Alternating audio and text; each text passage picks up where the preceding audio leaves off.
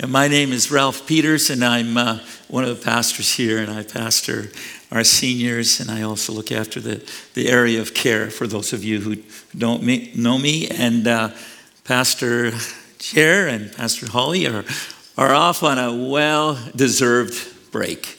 This is a little bit of a holiday. How you doing there, Chair and Holly? They're probably watching right now to make sure I don't say anything heretical. Okay. So, I just saw my daughter and her two boys here visiting us from Abbotsford, and my daughter asked me, "Dad, what are you preaching on Sunday?" And I said, "Well, that whole, that saying, it's easier to ask forgiveness than permission. It's easier to ask for permission or forgiveness than it is for permission." She said, "Dad, you're speaking on that like you're one to talk."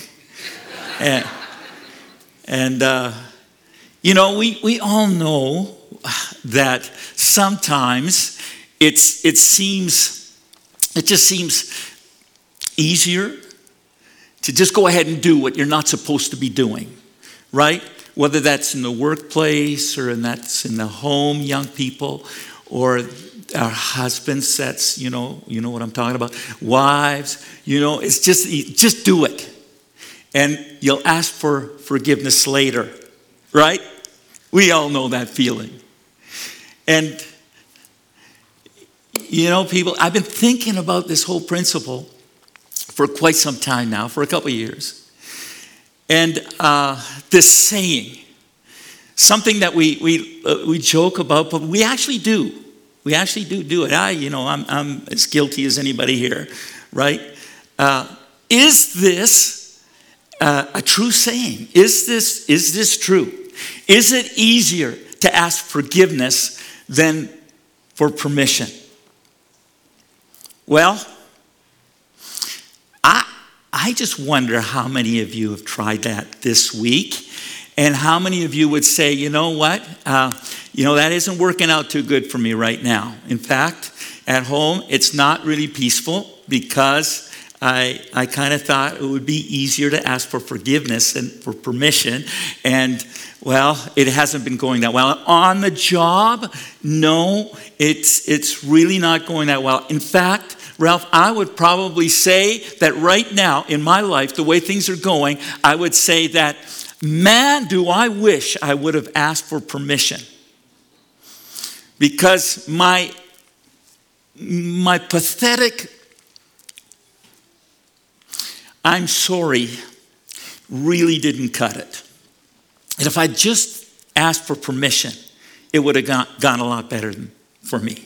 So today I want to talk about the principle of permission as it relates to our interaction with people, with our neighbors, our friends, our co-workers, people in our community. There's a story in the New Testament in the book of John in chapter 4 about Jesus meeting a woman at a well. Kind of an everyday experience for the people of that day, for the people of that culture. John chapter 4. I want to read the first 4 verses for you and then talk a little bit about the cultural setting for you. Okay, so the first 4 verses. Jesus knew the Pharisees had heard that he was baptizing and making more disciples than John. Though Jesus himself didn't baptize them, his disciples did. So he left Judea and returned to Galilee. He had to go through Samaria on the way. Now, this story that we're going to read in just a few moments takes place pretty close to the beginning of Jesus' earthly ministry. So Jesus and his disciples are in the southern part of Israel. That whole area was referred to as Judea. And Jesus' disciples are baptizing people who had heard about Jesus and were coming to Jesus, and they were baptizing people. Kind of the same baptism that John, some of you know who I'm talking about, John the Baptizer or John the Baptist. The same kind of baptism that he was baptizing people with. Okay? And so Jesus finds out, the story tells us, that the Pharisees know that he's baptizing more than John was baptizing. Actually, his disciples were, right? We read that. So Jesus pulls his disciples together and he moves his operation, so to speak, back up to Galilee, the northern part of the country. Now, it's not for sure why exactly Jesus left Judea so suddenly, but I get the feeling that it really had something to do with baptism, and it had to do with some other probably religious things that were going on at the time. And at this early stage of Jesus' ministry, he probably didn't want to get involved in any controversies at this point in his ministries. And so he decides to go back to Galilee. And verse 4 tells us that he needed to go through Samaria. Now, Samaria was this area right between Judea in the south and Galilee in the north. And the Samaritans, the people who lived in Samaria, obviously, the Samaritans were despised by the Jews. And there was a centuries-old feud that was going on between them. You see, after King Solomon died, the kingdom of Israel was divided. It was split in two. And the kingdom of Israel, actually, of Rehoboam, stayed in the south. And the other kingdom of Jeroboam went to the north. And it didn't take long for this kingdom in the north to really get involved into idolatry, into denying of God, into turning their back on God, and all those kinds of things. And it didn't take long before God had to do something about it. And so he sent the Assyrians, and the Assyrians invaded and took the people, well, not all the people, but most of the people captive who lived in Israel, okay, the northern piece. And that was about 720 BC. And but it didn't take long, okay, after this, that Judah to the south, for the most part, at the beginning, they were following God, but then they turned their back on God as well and got involved in idolatry. And it didn't take long that for them as well to be taken into captivity, and they were taken into captivity by the Babylonians. Now, the problem with the people in the north, okay, Israel in the north, when they went into captivity, some of the people were left behind.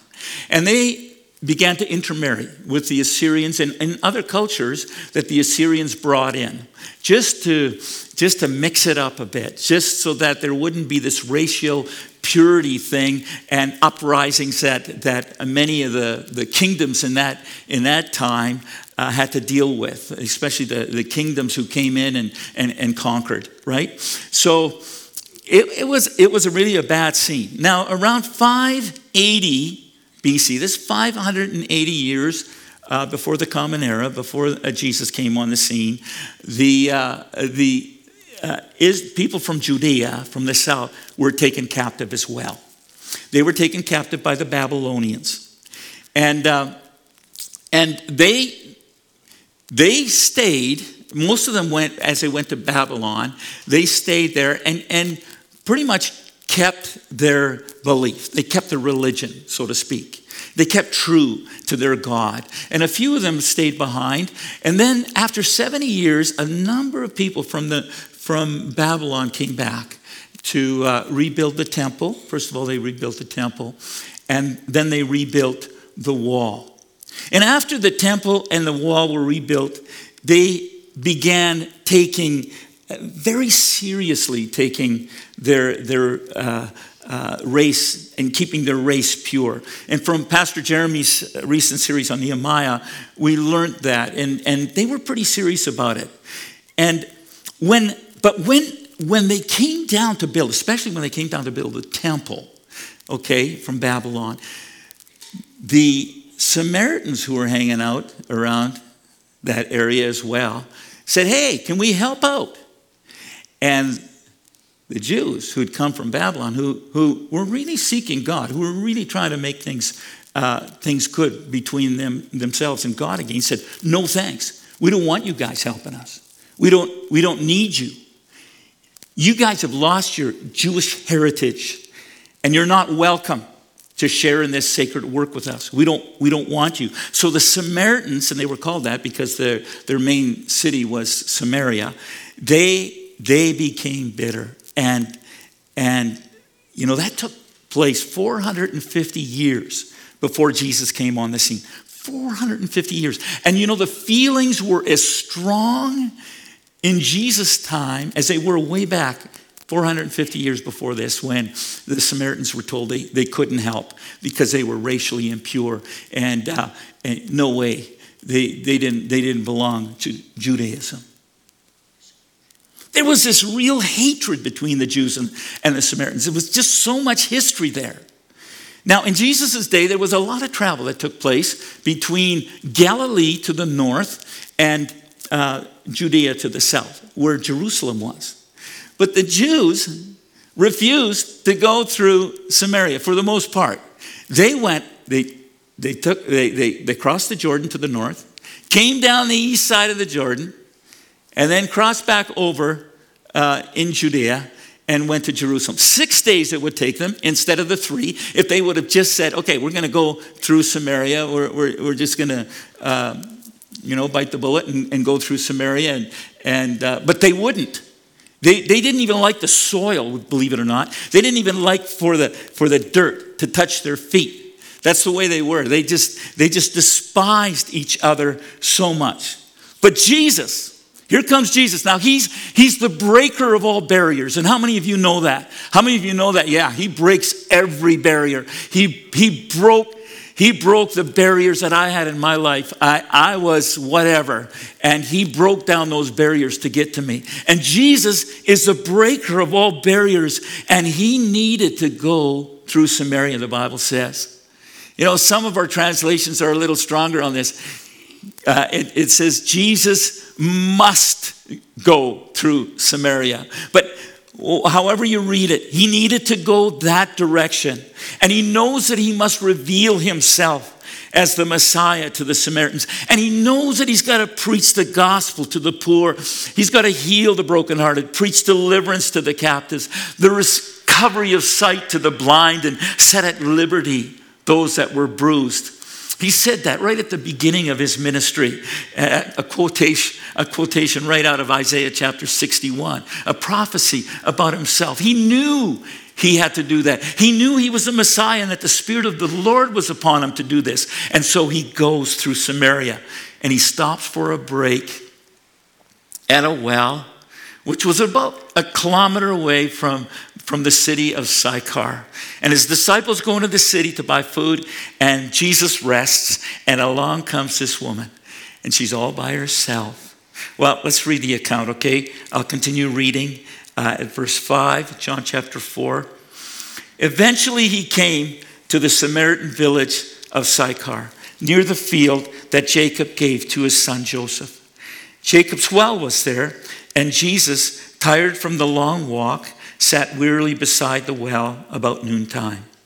Soon a Samaritan woman came to draw water, and Jesus said to her, "Please give me a drink." He was alone at the time because his disciples had gone into the village to buy some food. The woman was surprised, for Jews refused to have anything to do with Samaritans. She said to Jesus, "You are a Jew and I am a Samaritan woman.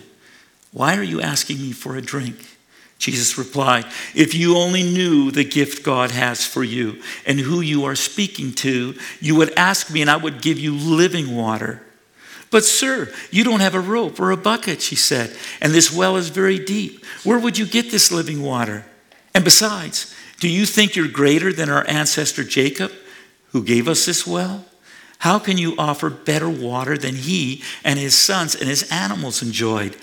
Jesus replied, "Anyone who drinks this water will soon become thirsty again. But those who drink the water I will give will never be thirsty again.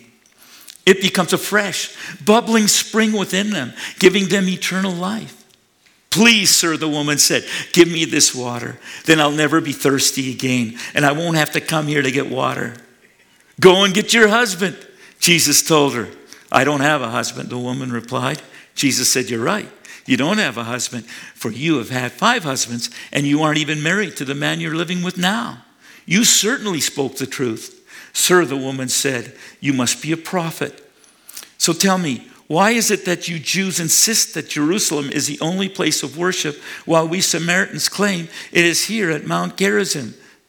where our ancestors worshiped. Jesus replied, believe me, dear woman, the time is coming when it will no longer matter where you worship the Father, on this mountain or in Jerusalem. You Samaritans know very little about the one you worship, while we Jews know all about him, for salvation comes through the Jews. But the time is coming. Indeed, it's here now, when true worshipers will worship the Father in spirit and in truth. The Father is looking for those who will worship him that way, for God is spirit. To those who worship him must worship him in spirit and in truth. The woman said, I know the Messiah is coming, the one who is called Christ. When he comes, he will explain everything to us. Then Jesus told her, I am the Messiah. Wow. What about this woman? This woman. What do we find out about her from the story? And also, what do we find out about her from the culture of the day? Well, number one, she definitely had her problems. She had her shortcomings. She was actually a social outcast, not only by the Jews, but she was also a social outcast in her own people's eyes. You know, she wasn't drawing water with the other woman. For in those days, in that culture, the women all went to draw water together. It was something like, you know, our culture. The women like to go to the bathroom together, you know. They kind of like to, I'm off to the washroom. Anybody want to come with me? Can you imagine, guys, us talking in that way? Hey, I'm going to go water the horse. Want to come along? No. But the way it was in that day, the women would all go and go to the well together. All together. And historians tell us that there would have been wells and water in the city of Sychar, but the woman wouldn't have been welcome there. This woman wouldn't have been welcome there. So she comes all alone to this other well outside of the city, a kilometer outside of the city of Sychar. You see, she was an adulteress, and Jesus knew that. And he even knew the details. She says, I don't believe this. You're a Jew and even a Jewish man, and you're asking me for a drink. And Jesus says, yes, I am. And Jesus then offers her living water. And she responds, Lord, or Sir, give me this water that I may not thirst, nor come here to draw. And Jesus keeps going. He keeps going in this conversation with her. And he says, go get your husband and come. And she says, I have no husband. And Jesus says, I know. You've had five. And the one you're living with now isn't even your husband. You see, Jesus knew all of her shortcomings. He knew how she had failed. He knew that she was an adulteress. He knew it, and it didn't put him off. And get that point. It didn't put him off. Well, what else do we see from this woman? Well, she would have been hurting for sure. This woman was ostracized, and how that must have hurt her. She wasn't only a Samaritan, she was an adulteress, and she was hated by all. And that just seriously must have hurt. And she would have lived with that hurt day and night. Well, we might say, well, she deserved it. She deserved it. What's she living in adultery for? What's she doing that for? She deserves it. See, Jesus knew her shortcomings and her hurt and gave her what probably no one else was prepared to give her. And that was compassion. And then Jesus goes and offers her help and acceptance. Wow. What else about this woman? Well, the woman had needs for sure. This woman needed love. She needed acceptance and forgiveness and living water. And Jesus knew this. He knew it. You see, when this woman came to the well, Jesus could have ignored her totally. She expected it. Why would anyone talk to her or ask her for anything? Why? Why would Jesus ask her for anything? Why? Because she was special to him? Yes? Yeah. Because she was special to him. He couldn't ignore her any more than he could ignore any one of us here today. Not a single one of us here today. In fact, you know what I believe? I believe this woman typifies each one of us here today. Each one of us here today is that woman. Jesus breaks down every barrier to get through to us. Every barrier, cultural barriers and otherwise. But he asks our permission to do it. Did you see that? He asks our permission to do it. And if you're a follower of Jesus here today, at one point, you gave him permission. You opened the door of your heart so he could come in. Revelation 3:20 tells us this, look, I stand at the door and knock. If you hear my voice and open the door, I will come in and we will share a meal together as friends. You know, there's this old picture, and the Alpha video series uses it, an old picture. I don't even know who painted it, but it's of Jesus standing at the door of someone's heart. And you know what really is moving about that whole picture is the fact that there is no doorknob on the outside of the door. The only doorknob is on the inside of the door. So Jesus is knocking on the door, but he won't open the door to come in. We have to open the door to our heart. You know, I heard a Bible translator working in Indonesia explain a Bible translation using a dynamic equivalence versus a word-for-word translation approach. And he said in a certain tribe where he was working, translating the Bible into their local dialect, he had to translate Revelation 3:20 a little differently. He had to translate it, behold, I stand at the door and shuffle my feet. Behold, I stand at the door and shuffle my feet. Because in that culture, only thieves knocked on someone's door. Friends shuffled their feet. So whatever the way, Jesus stands at the door of people's hearts and knocks. He shuffles his feet. He draws attention to himself so that we will open the door. And the woman gave Jesus permission to give her living water. She asked for it, and he gave it to her. And now here's the cool part. This is the cool part for all of us here. If you're a follower of Jesus, or if you're listening online, Jesus wants to use you. He wants to use us to represent him to people. He wants to use us to speak to people. He wants to use us to touch people the way he touched people. People with shortcomings, people with hurts, people with needs. To speak forgiveness to people and healing and provision, like love and acceptance. And the most vital piece, the most important piece is we follow his example in how he does this. About 5 years ago, in 2017, Carrie and I were asked to be the team pastor of a short-term mission team to Cali, Colombia. It was a global exchange with Leader Impact, which is an arm of Power to Change. And we were just excited to be a part of this team. And prior to us actually going out, we had 3 days of training, intense training, right on the ground there in Cali, Colombia. And it was during this training that my approach to sharing the wonderful message of Jesus really was challenged, and it was changed. We were taught about the law of permission. I don't like to refer to it as the law of permission. I like to refer to it as the permission principle. The permission principle.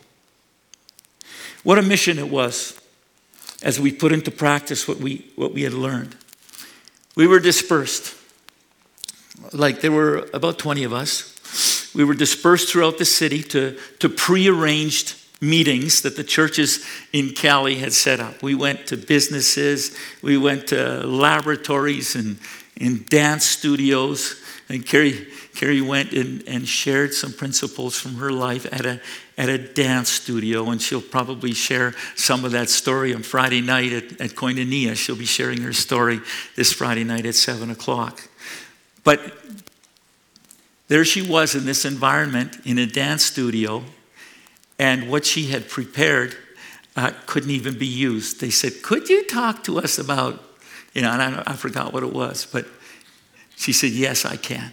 I can. If that's what you want, I'll do that. We spoke in medical facilities and government buildings, and we would share just simply a principle in leadership that we had learned, and then we would weave into that principle how Jesus had influenced it, how Jesus had taught it to us through his example and through him being the leader of our lives.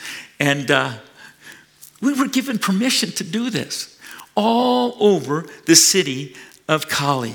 And after each presentation, we would open it up for questions. And you know, the number one question that came, always, the number one question that was asked was, you mentioned having a relationship with Jesus. What exactly does that look like?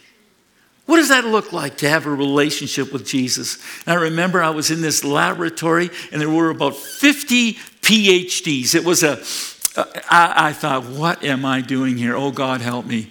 And here, there were about 50 PhDs. These guys were all doing research for a pharmaceutical company out of Germany. And here they were in Cali. And they asked a preacher to come and share some leadership principles with them. And I shared with them how to build your team intentionally based on people's giftings.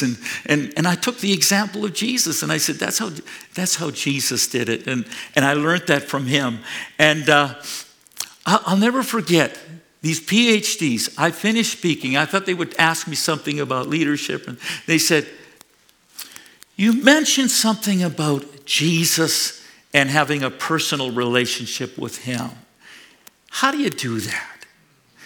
And I simply said, you know what? I'd need a little more of your time to be able to explain how I do that. And they said, you got it. You got the time. People, that's the principle of permission right there. And we saw some amazing things take place. In that week, we saw 337 people make first-time commitments to Jesus Christ. Through those simple meetings that we had, we would just share simply from our hearts. And God used that powerfully. We were given permission.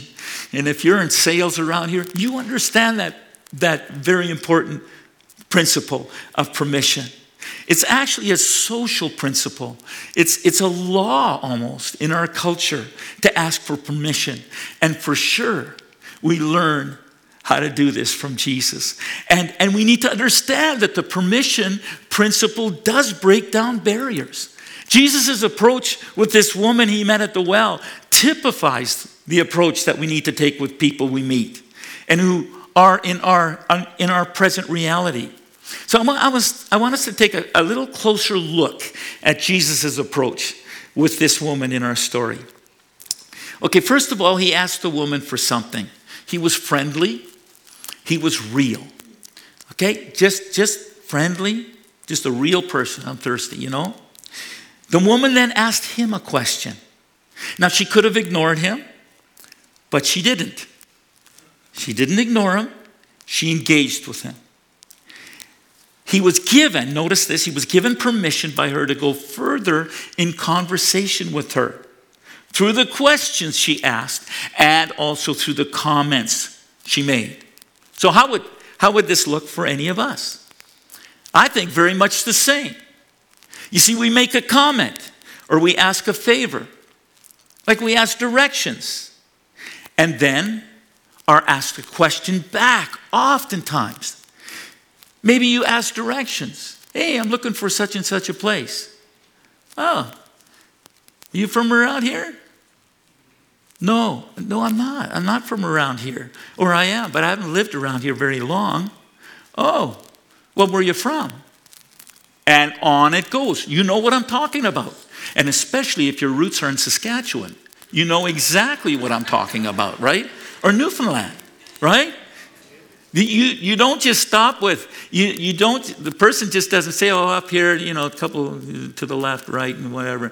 No, you begin a long discourse with a person, and it's a marvelous opportunity to just weave Jesus into that story. Your answer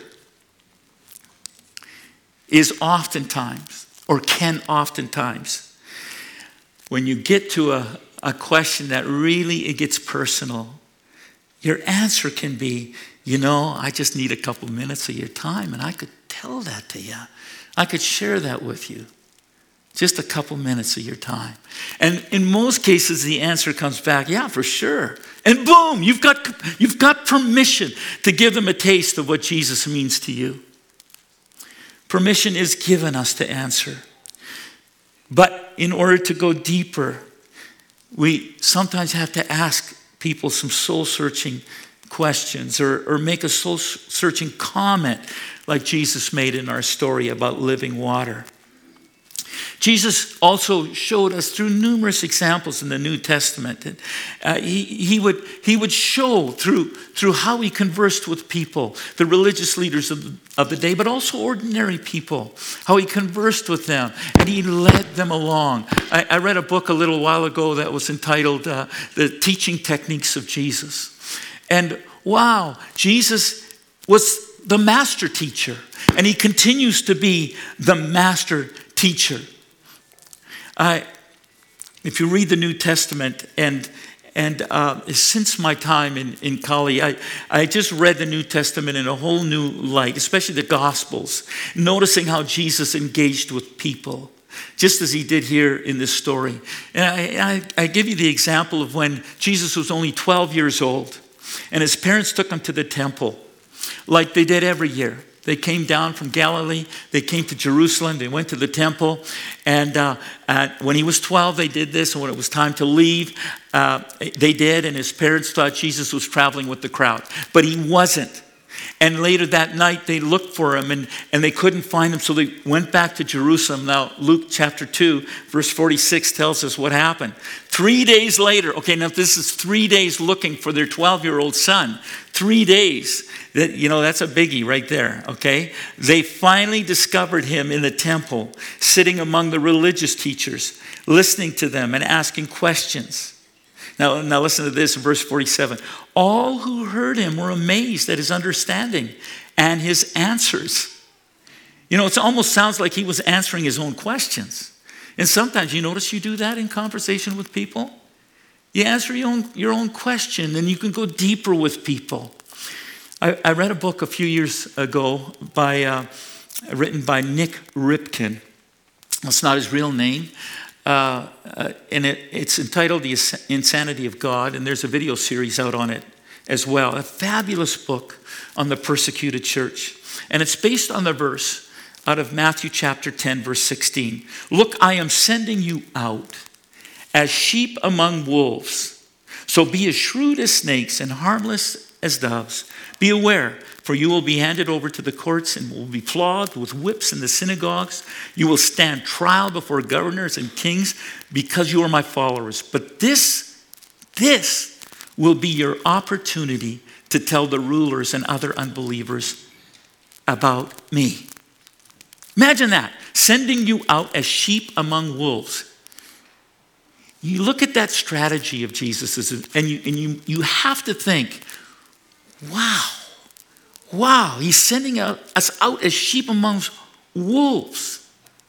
He's sending us out so we can get killed. What a strategy.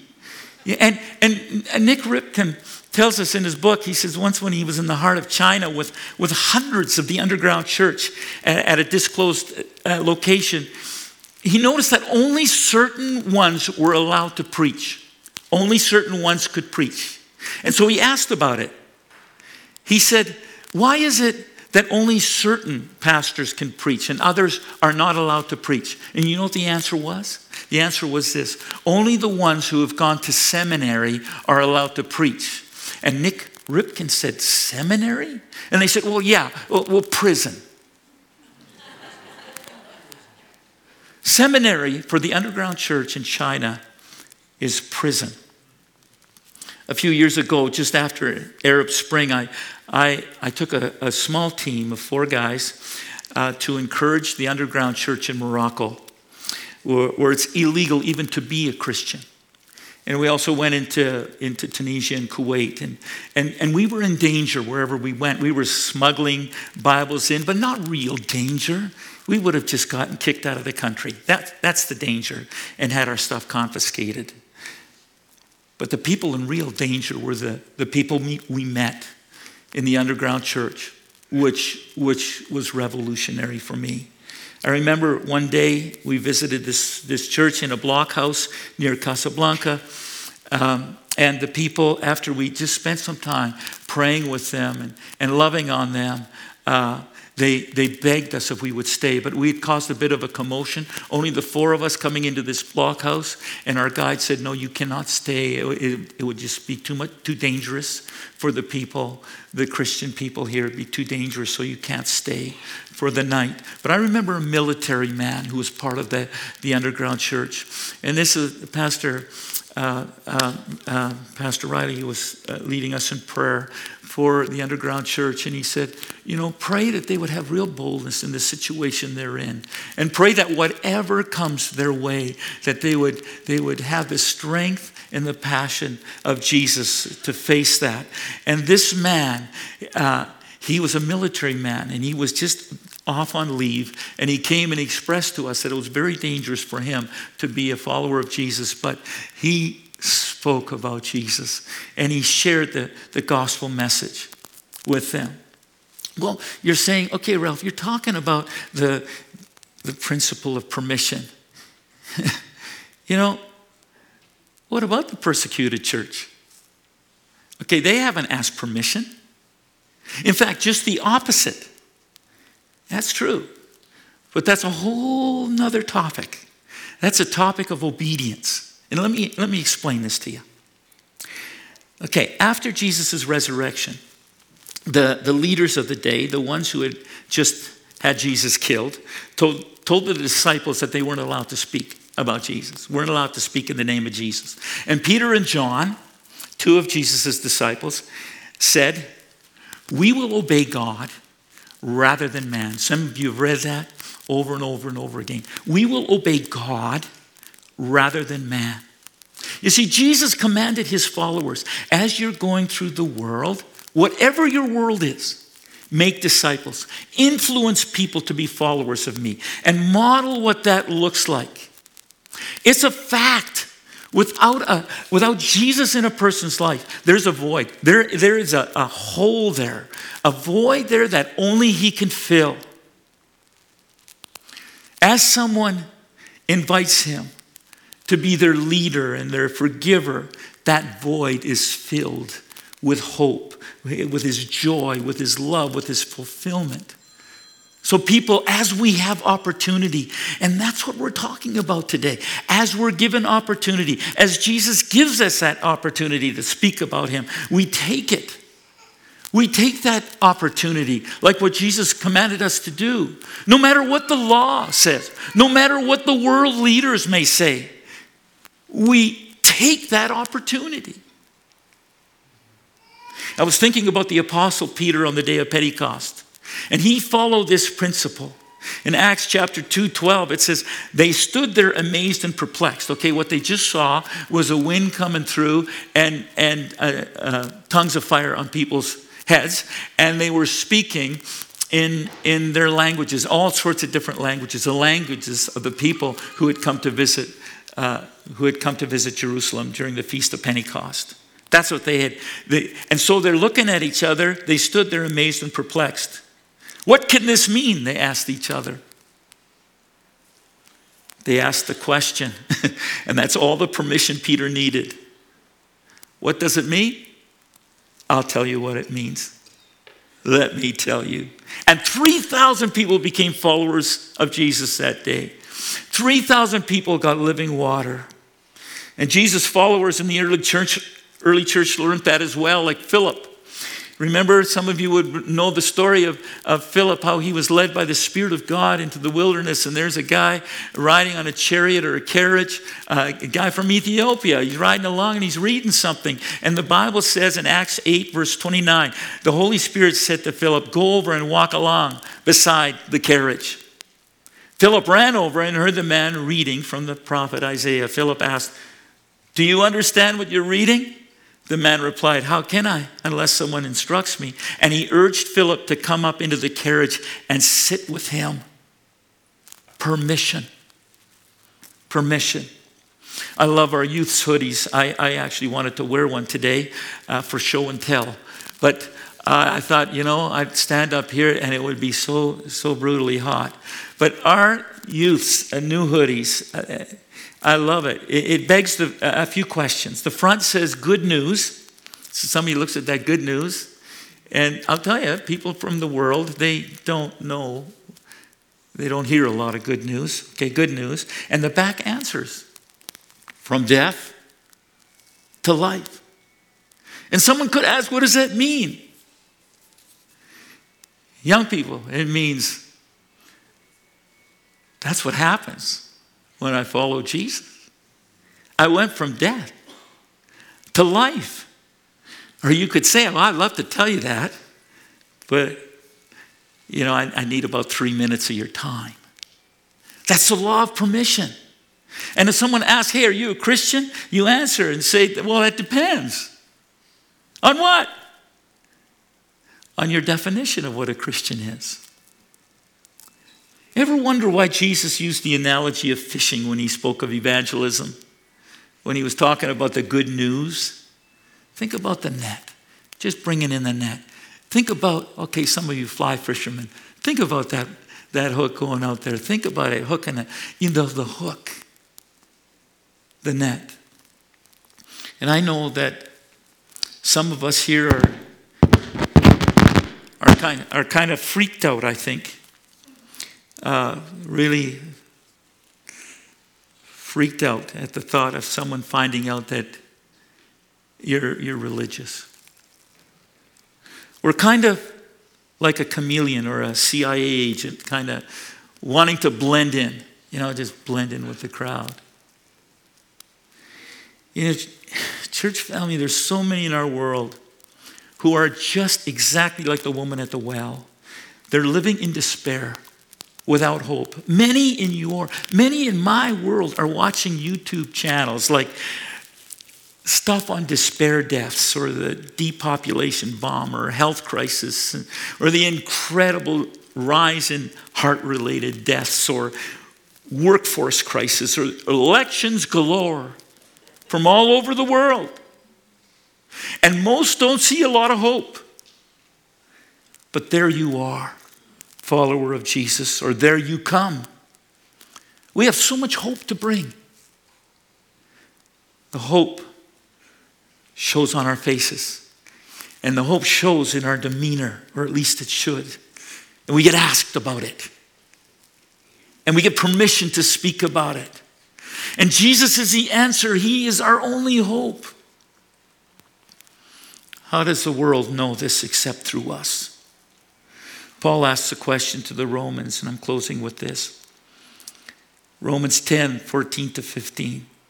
But how can they call on him to save them unless they believe in him? And how can they believe in him if they have never heard about him? And how can they hear about him unless someone tells them? And how will anyone go and tell them without being sent? And then he says, and I love this, that is why the scriptures say, how beautiful are the feet of messengers who bring good news. It's a quote from Isaiah 52:7. Well, Christmas is coming. And people need hope. Jesus brought hope. And he's the only hope giver. Many of you are involved in our pantry. Many of you are involved in the Shop of Wonders, and more of you are getting involved. And many of you are involved in outreaches into our community, to our care homes and in other places. You're involved. What an opportunity we have to get permission to share the hope that we have. When asked, why are you doing this? We can simply say it's because of Jesus. Well, what does he have to do with it? If you've got a couple minutes, I can tell you. You got a couple minutes, I could tell you. Here's the thing, we have to be ready to share. 1 Peter 3:15 says, if someone asks about your hope as a believer, always be ready to explain it. Just as Jesus knew the woman in Samaria, he knows each one of us here this morning. He knows you, he knows me, he knows everybody, every one of you watching online this morning. And he knows those who you love. He knows those you work with. He knows those who are in your community. And Jesus knows all about them, just like he knows all about you. And he knows about their failings, and he wants to forgive. And he knows people's hurts, and he desires to heal. And he knows people's needs, and he wants to meet all those needs. He does, and he wants to use you and me to do that. He wants to use us. Lord, I thank you for what you're doing in people's lives here today. I thank you, Spirit of God, for the fresh wind that you give us, that you blow over us. Thank you, Jesus. Thank you for your saving grace. I pray for the people of God here in this room, for the people of God listening online. I pray that they know your hand of blessing on their lives. I pray that they know you're leading in their lives. And I pray that they know and speak with boldness the words you give them to speak for you, dear Lord. Thank you for today, and thank you for your precious presence. In Jesus' name, amen. God bless you all. Have a great Jesus-filled week.